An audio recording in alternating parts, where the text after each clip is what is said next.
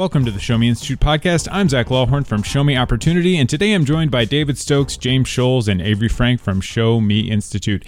Avery, a few weeks ago on the podcast, we talked about some school districts in the state trying to have alternative testing approved. It's called the Innovation Waiver, and close to 20 school districts in the state look like they are going to be able to implement this alternative testing. What do we know right now, and what do you think about this Innovation Waiver? Yeah, Zach. So recently at the state board meeting, 20 districts, they got the green light to use this new standardized testing system. And with that, they're going to be also exempt from the state requirements for the Missouri assessment program. And so of these 20 districts, 7 of them are in St. Louis, and this includes Afton, Lindbergh, Melville, Parkway, Pattonville, Rittner, and Confluence Academies. And this new system, it's going to be called the Demonstration Project. So essentially, these districts are going to be using this new standardized testing system for a few years. It's a trial program to see, do we want to try to replace this statewide? Is this something we want to use throughout all of Missouri? So they're basically being used as a test, and that is, hopefully it goes well. So the system that they're trying to innovate on here is the MAP test. Everyone has that has a student is probably familiar with this form of standardized testing, and currently it's everyone gets the same test, and they sit in a room. And what is different between the current system and for students? What's going to change for students that are part of this program? So yeah, first thing you and your students should know is you're still going to have to take the Missouri assessment program in addition to these new tests. So hope you're ready for a lot of standardized testing this year, because the federal government, the Missouri assessment program is a federally designated test that the whole state has to use. So if you want to get exempt from it, you have to have a federal waiver. So right now that's still pending for these 20 districts. They could get it. They may get it. I don't know yet. But as of now, the students are still going to be taking the Missouri assessment program and these new standardized testing system. And these new tests, they're going to be 3 times a year, and they're going to be completely on a computer. So the old ones, you fill in the bubbles, you know the deal. This one, it's going to be on a computer. You're going to sit down 45 minutes each. 45 minutes for ELA, 45 minutes for math. And this is in contrast to the MAP, which is 260 minutes for ELA once a year and 140 minutes for math once a year. And the last thing you need to know about these for your students is that they're adaptive. So as you miss problems, the questions will get easier. As you get them right, they'll get harder. And the test is essentially trying to learn what the student is. But I think it's important to know that for students, you really, really cannot afford to make a careless mistake. You can't forget a negative sign. You can't choose the wrong one by accident, because these questions are not weighted the same. If you make a careless mistake on a traditional test, it's just you miss one. But if you miss like a promotion question on an adaptive test, you're not going to get offered harder questions anymore. It's going to be like, okay, we offered him the 5th grade question. He missed it. I don't care how he missed it, but he missed it. He's not going to get offered those 6th grade questions anymore. So be very careful to check your work when you're doing these. I know it's kind of a practical thing, but I just think that's important for you to know. And for parents, not a lot's going to change, except that the results, you're going to get them quickly. They're going to be more detailed, and since they're exempt from the stated requirements, they're going to have to make a dashboard with all the stats for the parents to see. I like how Avery called it a demonstration project. I think it's already demonstrating something. It's demonstrating DESE's failed testing policies. It's demonstrating a decade worth of bad policy. Missouri had a pretty good testing system, a pretty good standard system, and then we moved to Common Core, and that put in place a series of changes where we changed tests year after year after year. And we've had opportunities to move to a better testing system that's somewhat like this computer adaptive program. And DESE hasn't done it. They haven't innovated. They haven't done anything good in terms of these testing systems. And what Avery's been describing, this is what most districts are already doing. In most districts, you already have these computer adaptive tests and the state tests. And the reason that they have them is because they're diagnostic, right? You can take the test at the beginning of the year. It tells you what the kids need to learn, and then you can track their progress and try to target the instruction to the students. DESE could have implemented a system like this, and they never did. So I'm interested, too, to see how this goes. But like I said, I think it's already demonstrating that DESE's failed on the job. Sure. So one of the things we hear a lot when we talk about school performance, and I'm sure you've heard this a lot over your career, James, is, well, you can't really compare. You can't compare year to year because you said they changed the test. Avery, you said that these school districts that are implementing this innovation waiver, students are still going to be taking the MAP test. Yes. So do either of you foresee that, depending on how the test scores go, we might start hearing, well, yes, our MAP scores went down, but that's because we were devoting resources, time, and energy to these other tests. So well, maybe the scores on these new tests weren't what we thought they were going to be, but that's because they're new. There's a learning curve. I would say just like students who miss their homework and they have an excuse, you're going to hear the same thing from school districts. We've heard the same thing for years about reasons we can't compare, just as you're saying. I don't know that it'll increase or decrease, but I think it's very likely you might see some people who shift their attention to focus more on these computer adaptive tests, and for good reason. They give diagnostic information. They give information on what you need to work on. The problem with the state tests as they were is it's a one-time summative test that's taken at the end of the year, and teachers don't even get the results until the next fall. Students and teachers don't get the results until the next fall's already started. Right? So they can't figure out what they need to change for their students because they didn't get any information that was useful to them. And it might not even be impactful for the following year because they've already started with a new group of students before they get the results. So it makes sense to focus on these sorts of tests because they give you useful information during the school year that can help tailor your instruction. So I wouldn't be surprised if people are shifting their focus to the computer adaptive tests. So Avery, these will be implemented in some of these school districts this fall, correct? Yes. And so, James, what you just said, we'll have the information much quicker, the schools will. Do we know anything about when the general public, when DESE, or if DESE is going to publish these scores? Do we know anything about that timeline? They haven't said anything about it. They haven't even published what a sample result would look like. They published a sample dashboard on where you would find it if you're a parent. So I know it'll be available to parents, but I don't know if it'll be available to the general public or not. That's interesting. I hadn't thought about this because, like I said, school districts do these things all the time. There's the NWEA test. There's all sorts of tests that do this. And the results generally are not available to the public. So I'm curious to know whether or not, because they're doing this innovation waiver, if the results will become available to the public on these other tests, because these other tests are typically nationally normed tests. So you could see how the students rank nationally, not just in the state. Missouri doesn't give us that sort of level of detail, so it'll be interesting to see if we get the results. And my last question, do we know how long this pilot program is meant to be before? Are they thinking about broadening it out to the rest of the state? And their innovation and their waiver proposal, they said it would go through the 2025-2026 school year. So whether they try to extend it or not, but that's what it is as of now. All right. So James, a few weeks ago, you attended an education policy conference. Is that an accurate description of it? It was an education conference, not so much policy.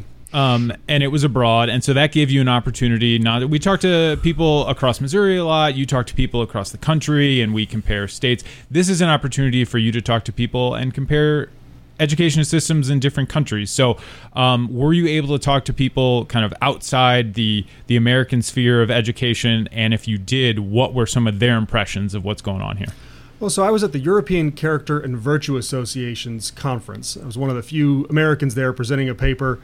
And my paper was really about how schools can teach character and virtue and which type of system is best to promote character and virtue in schools.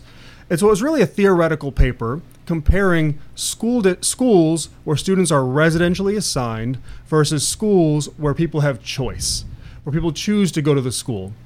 And the argument that I was making is that you're more likely to have a school that focuses on character and virtue when people choose the school, because it's more likely the school will form an identity around character and that people will select into that. When you are assigned to schools, there are all sorts of roadblocks in the way. You have people that are assigned there that believe very different things. And so it was a theoretical argument that I was making that a choice-based system is better for the promotion of character and virtue than a residentially assigned-based system.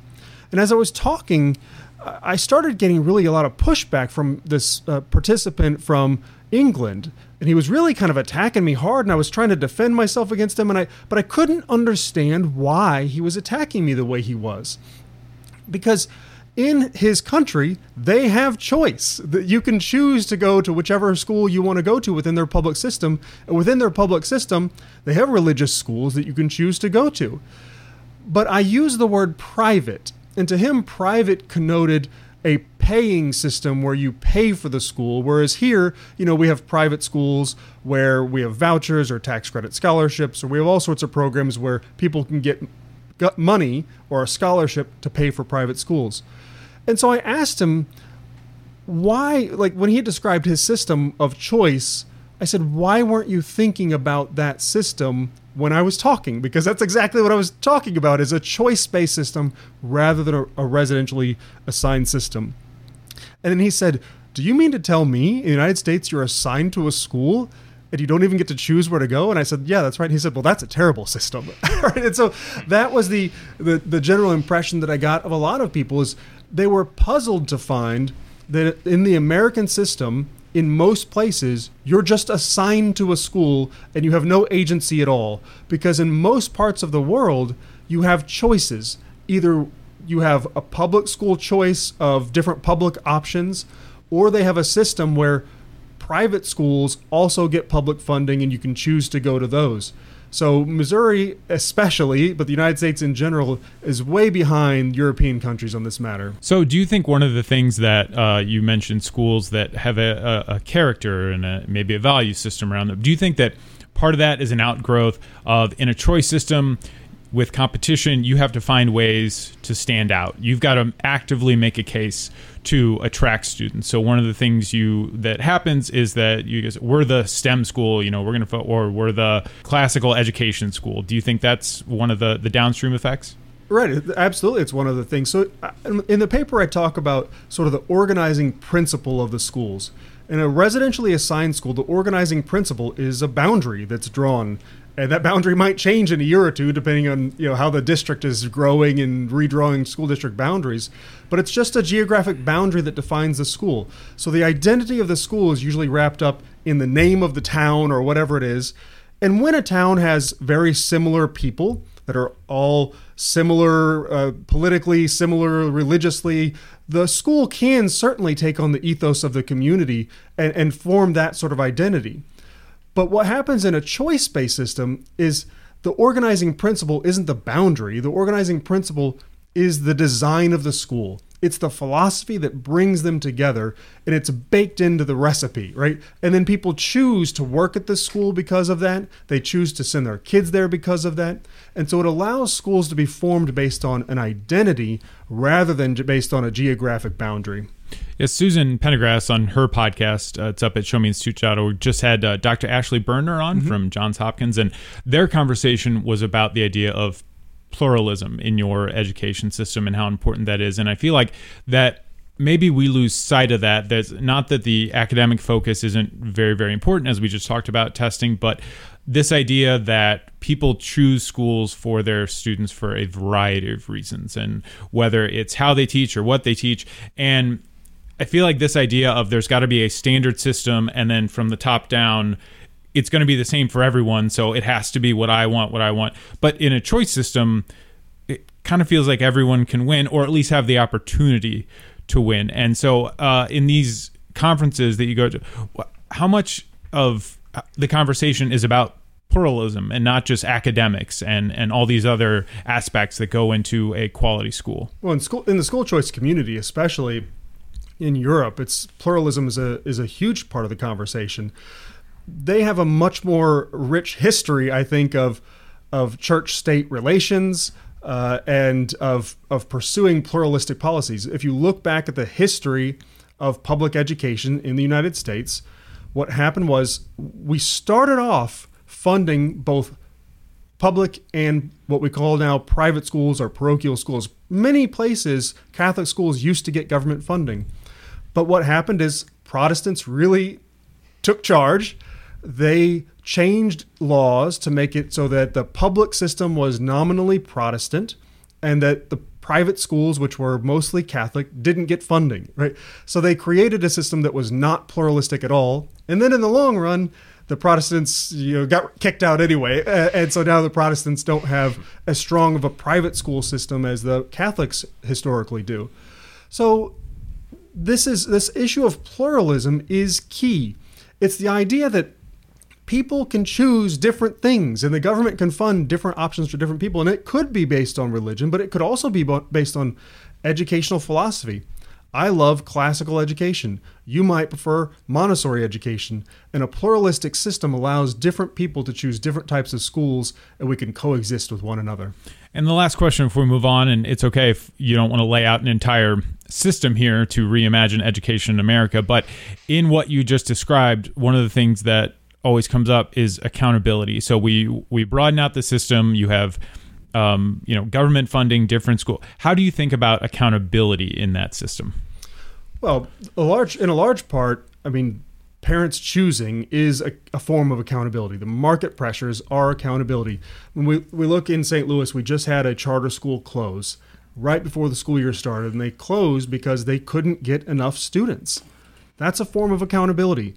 Now, it's sad that they had to close right before the school year started, but in my mind, it was a smart, well thought out decision, because what you wouldn't want to have happen is the students commit to go there and then somewhere during the mid-semester, the school has to close because they can't pay their bills, right? So Hawthorne Academy closed, and that's a form of accountability that we don't oftentimes think about in schooling. We could probably do a whole other podcast talking about more, but Ashley Berner, she has some good ideas about inspections and whatnot. There are lots of ways that we could talk about accountability. Here's the one point that I always want to try to stress. The defenders of the traditional public education system will say it's not fair because those schools don't have to do what we have to do. Well, look what Avery just talked about with the innovation school districts or whatever it was called. I forgot. They don't want to do it either, right? The test-based accountability. The public schools don't want to do this sort of stuff, and yet they oftentimes want to foist test-based accountability on the private schools. I think that's the wrong way to go. We can create much better systems of doing it. All right. Well, something we'll certainly keep an eye on. So moving from changing the way that we do education in America to another issue that's been in the news a lot over the last few years, and specifically in cities, and St. Louis City is no different, and it's the homelessness issue. And David, the city of St. Louis has been trying for a couple of years now to find a new location to build the new homeless shelter, and how's it going? Well, there's city funds for it, but the one in the news right now is a private organization, the Peter and Paul Community Services, which is a homeless service agency based in Soulard, where they've operated out of the basement of a church in Soulard for decades, and I think been very effective there and sort of fit in well with the neighborhood. But they predate a lot of the people who've come into the neighborhood. So they're trying to move now because their needs have grown. We've all seen the increase, what certainly is a perceived increase in the homeless numbers over the past several years around the country and in St. Louis and likely in Kansas City as well. So Peter and Paul Community Services wants to move to a larger facility. They want to build a facility with about 100 beds, and they can't find a place that will allow them to locate in the city of St. Louis. And this is really why it's really a fun's not really the right word. It's fun to debate it because there's good arguments on both sides, and there's flaws in the argument on both sides. And that is, we need homeless shelters like this to operate. But the rules, according to city law, are that if you open something like that, neighbors have an ability to object. And if they get enough signatures to oppose it, they can stop it. And not surprisingly, most people don't want to live next to a homeless shelter. I mean, I wouldn't want to live next to a homeless shelter. No, nobody really does want to. So therein is the dilemma. And you certainly understand that. I don't think these people signing petitions opposed to having a homeless shelter in their community, I don't think they're bad people at all. If you've got small children, you don't want a gathering of men, many of whom have substance and mental health issues hanging around your neighborhood. Like, I get it. On the other hand, we need places like Peter and Paul Community Services and Larry Rice's shelter that was downtown before it was forced to move. We need them to operate. We need them to take care of the people who need to be taken care of, or else we're going to have fewer homeless people in shelters and more of them on the streets of downtown, and that doesn't benefit anybody. So this is the dilemma, and I don't think there's an easy answer to it. The easy answer to it, I guess, is if Peter and Paul Community Services were to find a spot that fits their needs and is far enough away from residential homes that nobody's going to object. But that's sort of a one-off solution. That's not a policy solution. And here is just the dilemma of, should a homeless shelter be able to open anywhere? I remember in Brentwood several years ago, there was a very small facility, a group home for I believe it was for orphans, and it was very small, only going to hold eight or 10 children there, and the residents of the neighborhood went crazy and were able to block it, and I think that was terrible, and I said so at the time. Those are young kids; those are not kids they might have issues growing up in situations that they have, but they don't have drug addictions, they don't have significant mental health. So stopping that in Brentwood was terrible. It's a little, I understand the situation of people a little bit more. They tried to open a new facility down in Carondelet in far southeast city, and neighbors blocked it. They're looking to expand into more industrial areas of Soulard, and they think that might work. But it's just a really interesting case of where should these facilities be allowed to open, and then that leads to the bigger picture of how are we addressing homelessness, and are we really going about it the right way? Yeah, so I agree. It is interesting, and I want you to talk to me more broadly as someone who thinks about, writes about, talks about cities a lot. We've seen this push for or this conversation about NIMBYism, not in my backyard. And on the other side of the state, there was this conversation having to do with a waste dump. People, Kansas City was trying to build a new waste facility, and people didn't want. This is dealing with a private homeless shelter. These almost seem like thought experiments, where normally the conversation we hear a lot about apartment buildings, or we talked about a gas station previously. As someone who thinks about this stuff a lot, how are you thinking about NIMBYism and what to do with it? Not just in these extreme cases, but in the meaty part of the curve. And I'll throw in one more example. In rural Missouri, you do a lot with like concentrated animal feeding operations, really large hog farms, where they produce the meat that we need to eat as a country. But nobody wants to live by them because they're awful to live by. The smell, the water issues they rise. So this is a real issue in rural Missouri. That's sort of rural NIMBYism, and in those cases I sympathize tremendously with the residents of those areas. And the waste example you gave in Kansas City is a good one. So here's sort of how I think about it. We always think about NIMBYism, of course, not in my backyard, is like the property rights of the owners there who don't want that facility, be it a waste transfer facility or a homeless shelter or a hog farm. We always think about the property rights of the people who will be affected by it. Well, but the people who sell that land to those organizations and those groups themselves who buy it, well, they also have property rights too. And in particular, this charitable organization, Peter and Paul, they have rights to buy land and operate a charitable shelter there. And in many cases, what they're buying may well be within the zoning for that area. That happens with hog farms. They want to be established in rural Missouri, and there's nothing in the law that says you can't operate a hog farm there. So then the actions come sort of after the fact to try and stop it. Now, I get it. I'm not criticizing those people in rural Missouri who hate it, because those things are terrible.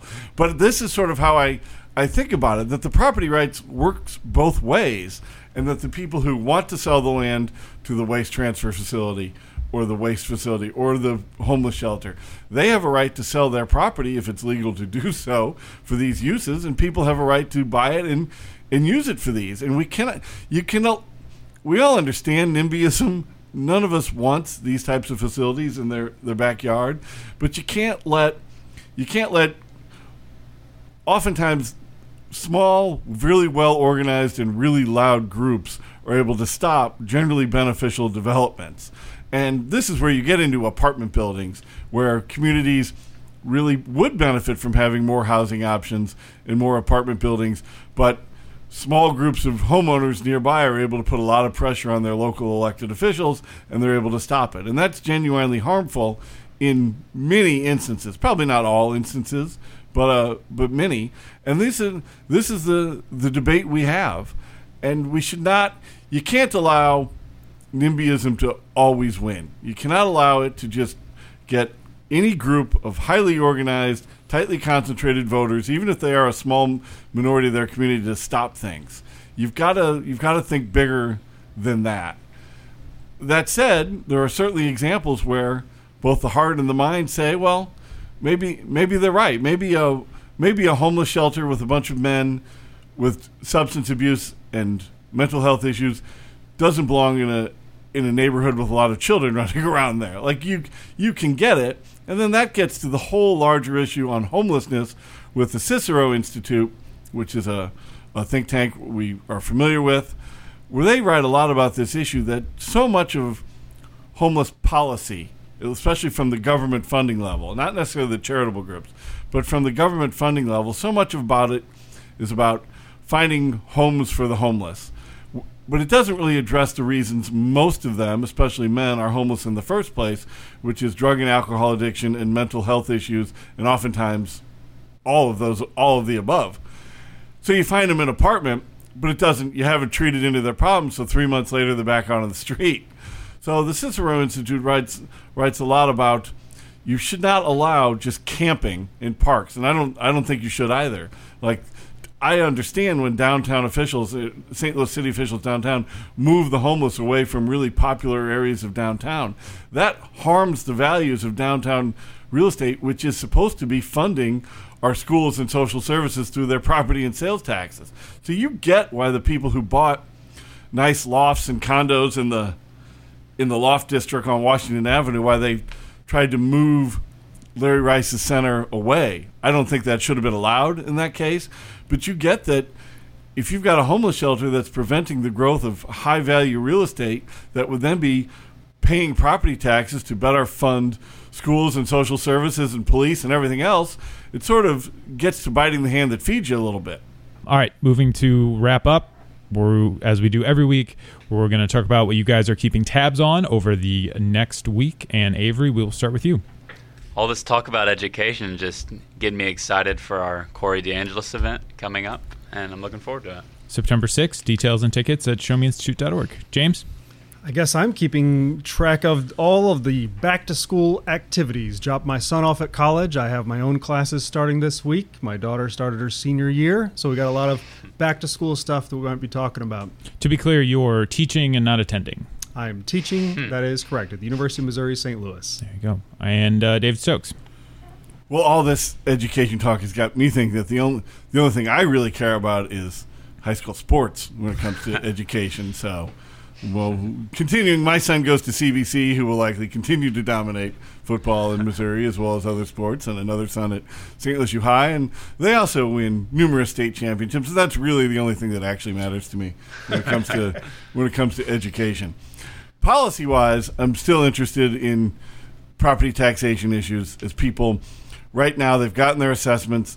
Right now, taxing bodies are starting to set their tax rates, and people really do need to be pressuring their local governments, that cities, counties, school districts, fire districts, on, to roll those tax rates back, even more so than they may be legally required, so that people aren't walloped by property tax increases at the end of this year.